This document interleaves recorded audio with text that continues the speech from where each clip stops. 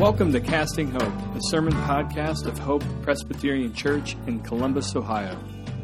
My name is Joe Hack, lead pastor at Hope, and we are so glad you're listening in wherever you are. In this moment of social distancing, we hope that our audio and streaming resources meet you where you are at and help you stay connected to God and to His promises. Find a Bible and turn with me to 2 Corinthians, not 1st, but 2 Corinthians chapter 1, starting in verse 3 this morning.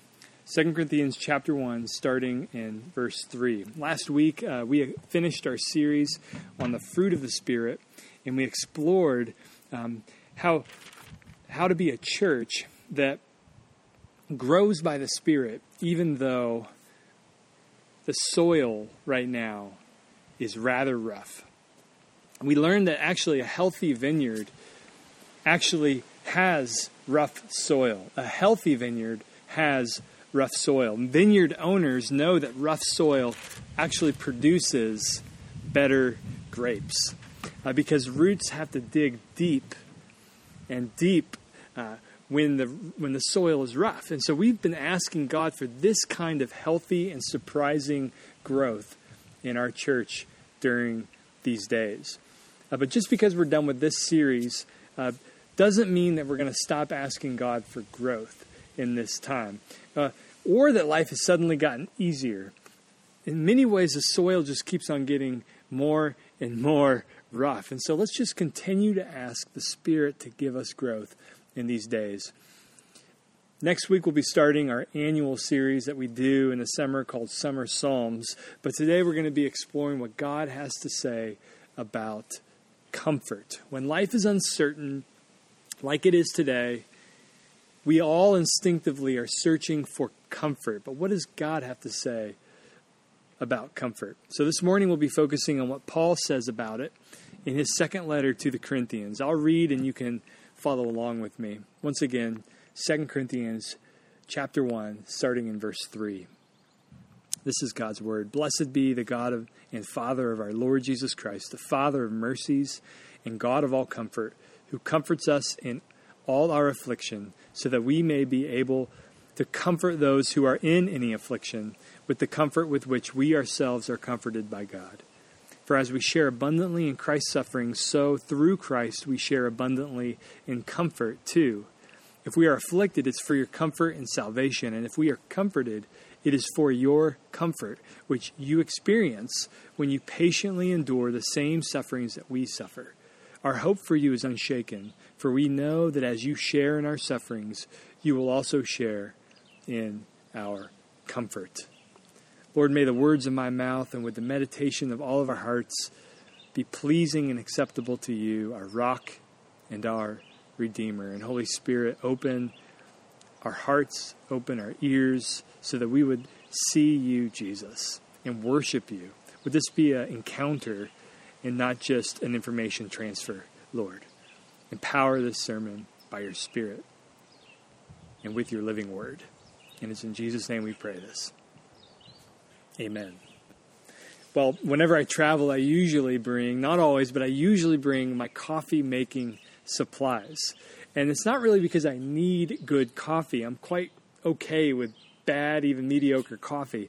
No, it's because coffee and the making of the coffee is a comfort to me. When things are uncertain, or when things are uncomfortable around me, or if I anticipate things to be uncertain or uncomfortable around me, I need to feel comfortable. Now, I realized this last year, actually, at an intensive marriage conference that my wife and I went to. Now, marriage seminars are by design and by definition uncomfortable. And I knew this would be a rich time. I knew this would be an edifying time, a well worth it time. But I also knew instinctively that it would be an uncomfortable time. And so instinctively, and actually without thinking, I brought my own coffee supplies with me. And what's great is that a spiritual director who was at the conference pointed this out to me. She helped point this out to me. Spiritual directors and counselors are good at noticing things. Well, she noticed me skipping out on a session, making my own coffee right next to the free coffee station, no less.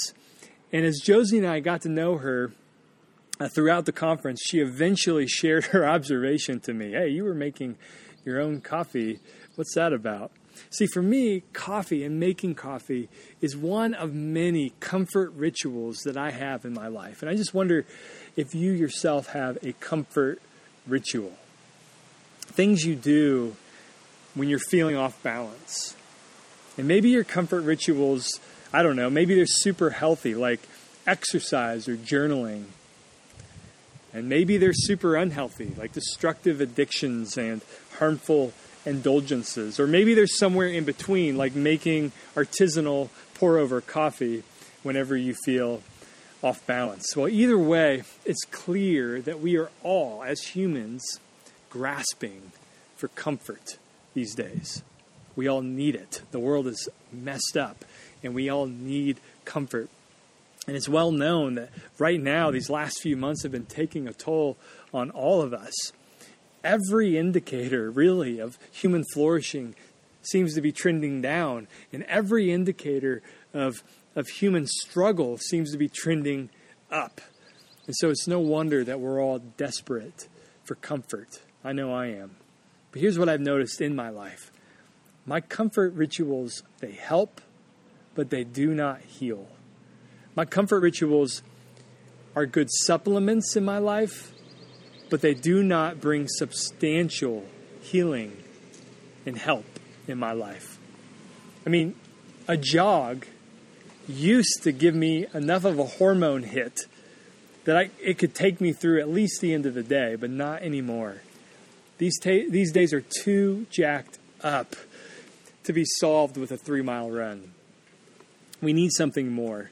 Comfort rituals can feel like, these days, pouring a Dixie cup of water on a raging bonfire. It's just not cutting it. We need real comfort. We need real comfort. And that's my burden this morning. In the small passage that we just heard read aloud, in mere 4 sentences, the Apostle Paul uses the word comfort 10 times.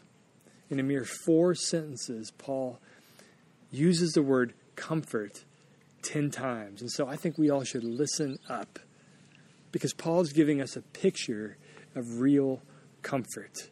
And so what is real comfort? Well, I see 5 elements in this passage of real comfort as God defines it. I want to look at each in turn this morning. So first this, real comfort is Christ-centered. It's Christ-centered. It's not centered on our efforts. It's not centered on our circumstances, but on the mediating work of Christ. Paul says in verse 3 that God is, quote, the God of all comfort, who comforts us in all affliction. This is who God is. He is the God of comfort. You want to know what God is like? He is the God of comfort according to his own word.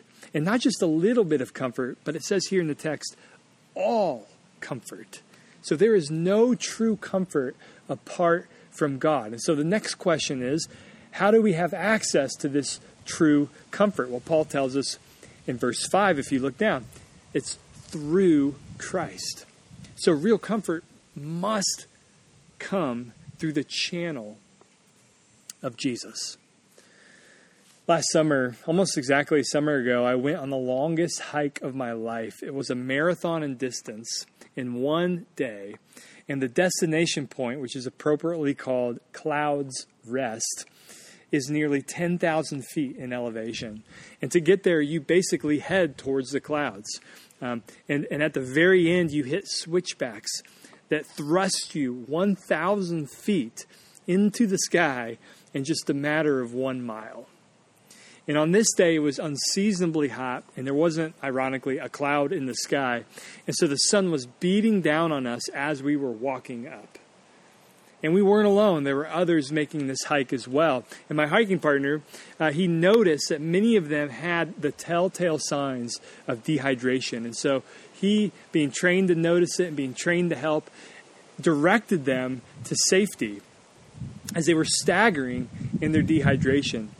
We would have been just like them. We would have been just like them if we didn't have these magic drops in our backpack that turned potentially dangerous mountain water into drinking water. These drops gave us, in other words, access to unlimited water. But those who were staggering around and falling over and sitting down because of dehydration, they didn't have access to the mountain water. What they had was a water bottle, or maybe sometimes two, but it wasn't cutting it. They didn't have the drops. They didn't have the access to the unlimited supply. And so the only difference between our health and their dehydration was that we had a channel toward the endless source of water. And Paul's argument is very simple, that God is an endless source of comfort. And the way that we get access to that endless source of comfort is not through our own efforts. That is not the channel to comfort, to true comfort. The channel to that unending comfort is through Jesus. The only source of real lasting comfort comes through Jesus. And what is our temptation? Our temptation is when we're struggling and when we're encountering affliction in our lives. Our temptation is to cut ourselves off and to actually turn our back toward the only channel of comfort, Jesus. And when we do that, we won't experience the comfort that God has for us. Real comfort, lasting comfort, capital C comfort, cannot come from our comfort rituals, helpful as they can be.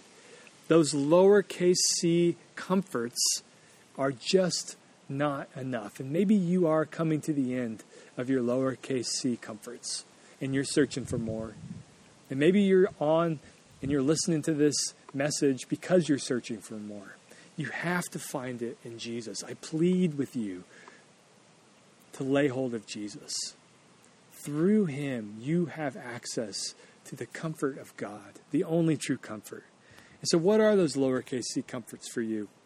And consider how you might be right now depending on those instead of Jesus. So this is like depending on one or two water bottles when there's an ocean of drinkable water right beside you.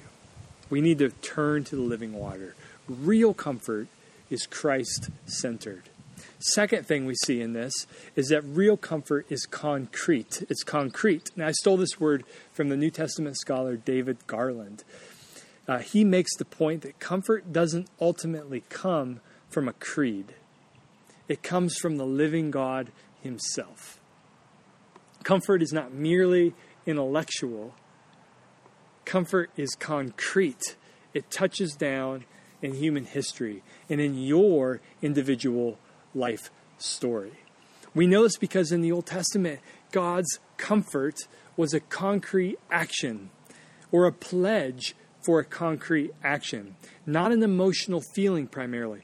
In fact, one scholar, he studied all the uses of this word in Paul's Bible, the Old Testament, and he summarizes the word this way, and I'm quoting, this is comfort in the Old Testament, God's decisive intervention to rescue and relieve his people in times of distress and affliction.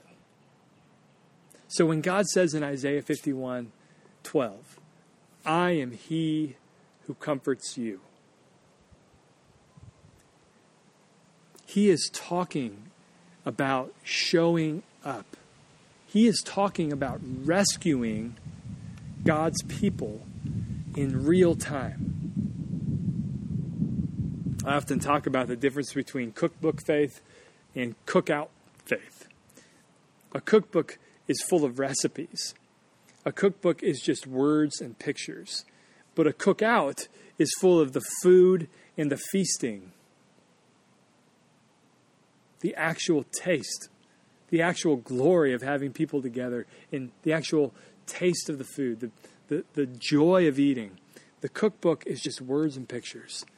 And so a cookbook faith approaches the Bible as a cookbook, as something to just read and understand. But a cookout faith takes those words and allows them to point you to the person of Jesus and to the relationship that you can have with Jesus. It's not just in your brain with the Lord, it's in our life. It's a cookout faith. Paul is saying that God's comfort is concrete. It's the difference between knowing about how to make something and actually tasting it. And what does this mean for us? Well, it means, number one, that we should have in our lives as Christ followers comfort stories. Stories of when God intervened and brought rescue into your life. And here's the thing. If you are a true Christian, then the Holy Spirit has given you two comfort stories that you can return to day in and day out. And the first is in the past, and it's the Calvary comfort story.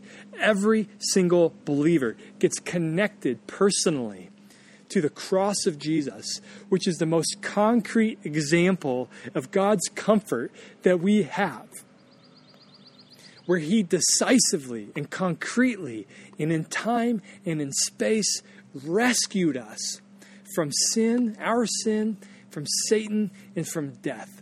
That is the comfort of God. Amen?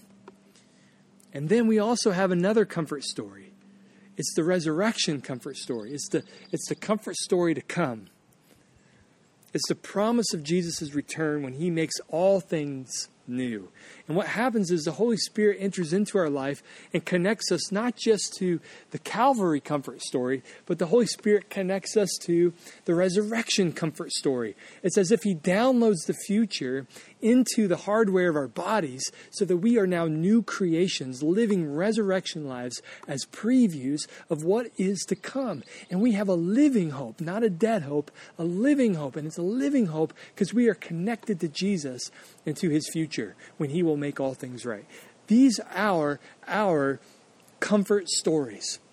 And then in between, where we live today, we ought to be accumulating and experiencing real-time comfort stories in our life, where God actually brings real comfort to you. My mom, she recently shared a story of a friend who was so bogged down by fear, she did the bold and the vulnerable thing, which many of us don't do, and she just named it and asked for prayer. And God met her friend and brought her real comfort that could only come from God.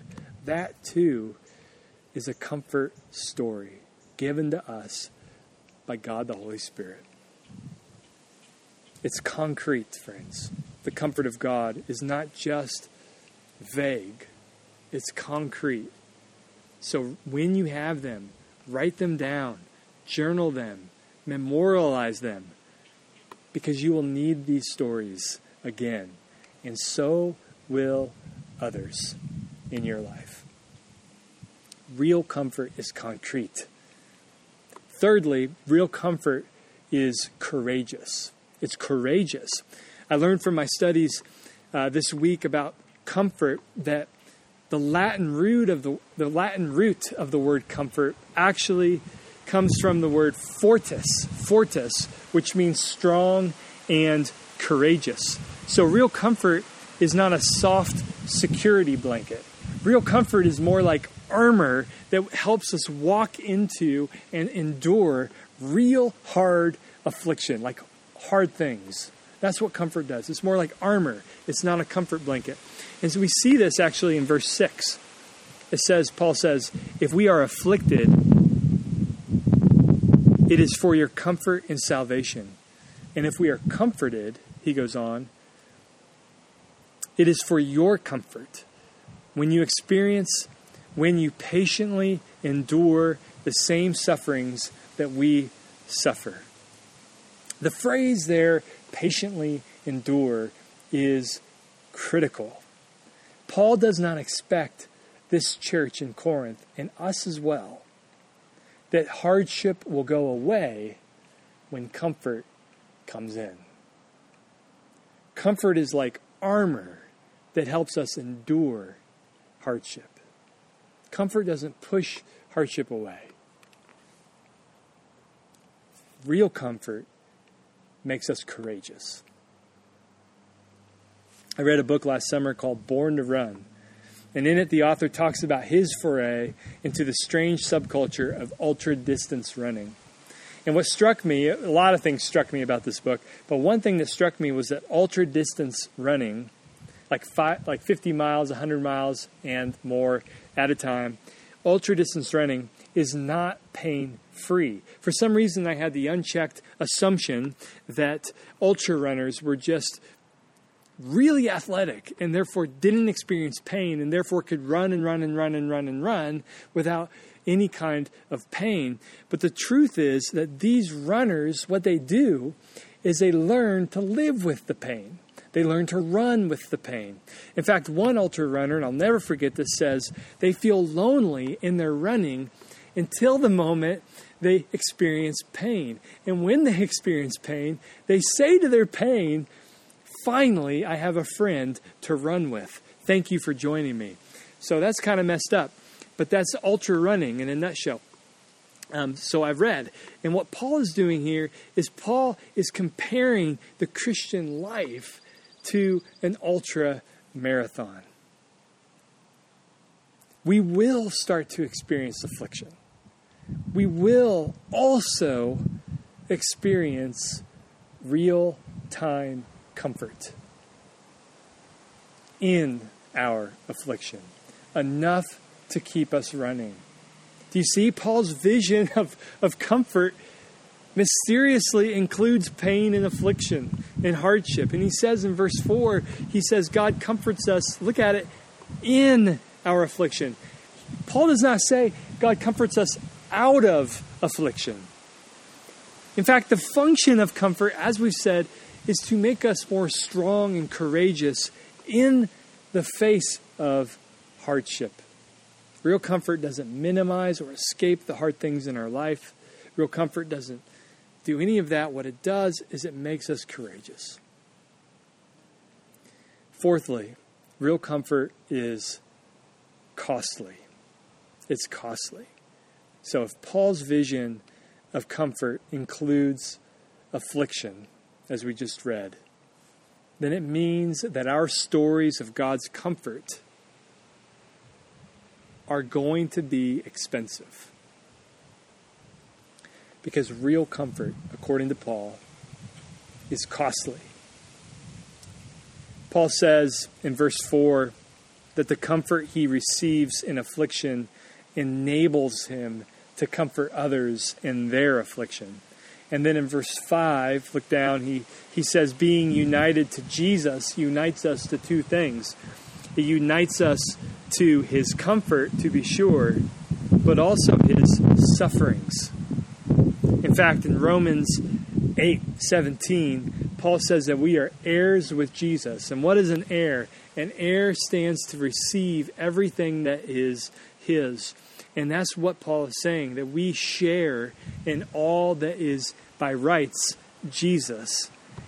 But then he says, and this is the phrase that many of us don't underline, we sort of stop the pen before this little clause at the end of 17, which says, provided we share in his sufferings too. See, affliction for the Christian is actually proof, according to Paul, that we are on Team Jesus. This means that we will always have access to his comfort, but it is costly comfort because we will always have crosses to bear. In other words, the comfort that we experience and then pass on to other people who need it and to whom God has ordained we give it, it's never cheap. We didn't just read about it in a book. We went through hell. And God showed up. And so now we're able to show that same comfort to others. When I was a young pastor and the ink on my MDiv was still drying, I was super insecure about my age, my youth. And I grew a beard so that many people would think that I actually had some wisdom to bring to the table. And the truth was I didn't have much, even with the beard. I could point folks to good theology and to good books of other people who had comfort to give. But I didn't have costly comfort. Why? Because I didn't, and I hadn't yet really bled in life and suffered affliction. And then about a year into our church plant, we experienced affliction. And when I think back to those days, I think of a quote that I thought about often back then, and it goes like this: "In the depths of affliction, God stores his choicest wine. In the cellars of affliction, in the depths of affliction, that's where God stores his choicest wine." And that was true in my experience. God gave me access to a kind of comfort that can only be accessed in the depths. And that has done more for me and for the comfort that I can now give others than any book that I've read or any knowledge that I possess. Or frankly, any gray on my beard. And God knows this. And he's given you a costly comfort to give. Another way of saying this is that there is no affliction in your life, past and present, that is wasted. And so what are those chapters in your life? And God's probably writing a chapter right now that you view as unredeemable. Let me just ask this. What if there is costly comfort in there somewhere? What if there is costly comfort in there somewhere that you can then give to others? It's been said that this doesn't mean that we seek affliction or call affliction good, but in Christ our affliction can be redeemed and repurposed. And this means a couple of things. It means affliction. It means the affliction that you meet when on mission with Jesus. And many of you are meeting that affliction, I know, right now, because you're on mission with Jesus. You've not paused these days, but you're on full force mission with Jesus, and you're encountering affliction. Paul's vision here of comfort means that affliction in these moments is a strange but real pathway to assurance. This affliction doesn't have to only discourage you, but it can assure you that you are on Team Jesus. Second, it means that you can offer people the best kind of comfort. Do you know what I mean? Like when your life is shaped like a cross, the comfort you give and that you have to give other people will never, ever be sentimental. The comfort that is given in deep affliction is real comfort. And so we can pass that costly comfort on to other people. Which brings us to the fifth and final truth about real comfort. Real comfort is communal. It's communal. It's ultimately not about you, but it's about others in the body. Paul gives us the reason that God gives us comfort to his people in verse 4. And hang on to this. It's an amazing truth. He says, so that. So God gives comfort so that. So that what? Well, read on. So that we may be able to comfort those who are in any affliction. That is amazing. The reason God comforts us is so that we can then comfort others who are in their own battles. And in verse 6, again, if we are comforted, Paul says in verse 6, it's for your comfort. If we're in any way comforted, it's for your comfort. That means that when whatever comfort that we receive from God, it's ultimately not for us, but for others. God's comfort, when we experience it, is penultimate. Its final destination is for others. I know people who give their favorite books away. They love the book so much. They're so helped by the book, but they don't keep it on their shelf. They don't collect it. They give it away. It's like a book lover's paradox. The most cherished books in our lives are not sitting on our shelf. Real comfort works the same exact way. We experience and cherish the comfort that God gives us when we are having a hard time. But we do not set that on the shelf. We pass it off. We pass it off. And we pass it off. As one person put it, God does not comfort us to make us comfortable. God comforts us to make us comforters. And so first, I want you to think about how God has shaped your story in such a way to be a real comfort to others. And I want you to spend some time with a mentor or a spiritual friend who can help you here. And ask, how has God shaped my story as an avenue and as a pathway to really bring comfort to other people in their afflictions? And then now, let me ask you this. Who is it that you can reach out today with that comfort? I mean, this is real comfort. It's not the comfort schemes of artisanal coffee. Real comfort is receiving the comfort of God Almighty through Jesus, which, by the way, was the most concrete and costly comfort ever. The greatest cost to himself. And this cross-shaped comfort that we receive from God through Christ is eternal. And it's never sentimental. And it's concrete. And it's rescued you. It's freed you. And so now we can extend that comfort to others. His comfort, friends, makes us comforters. And so, God, we pray that you would do that work in us even now and during this hard season. I pray, Lord, that we would not shelf the comfort that you give us, but that we would lend it out. And that you would be pleased to comfort us so that your people could be comforted in turn. This is our prayer. We need comfort desperately. Some of us haven't even asked for it because we're afraid to ask. And so we ask now, Lord, would you bring comfort in our affliction? Whatever that affliction is, and they are many, bring it, Holy Spirit, now into our lives. Holy Spirit, now bring comfort, your comfort, into our hard times, into our struggle, right now, into our doubts, right now, Lord, into our hardship. And Lord, now bring to mind those in which we could release that same comfort into their lives. And it's in Jesus' name we ask this.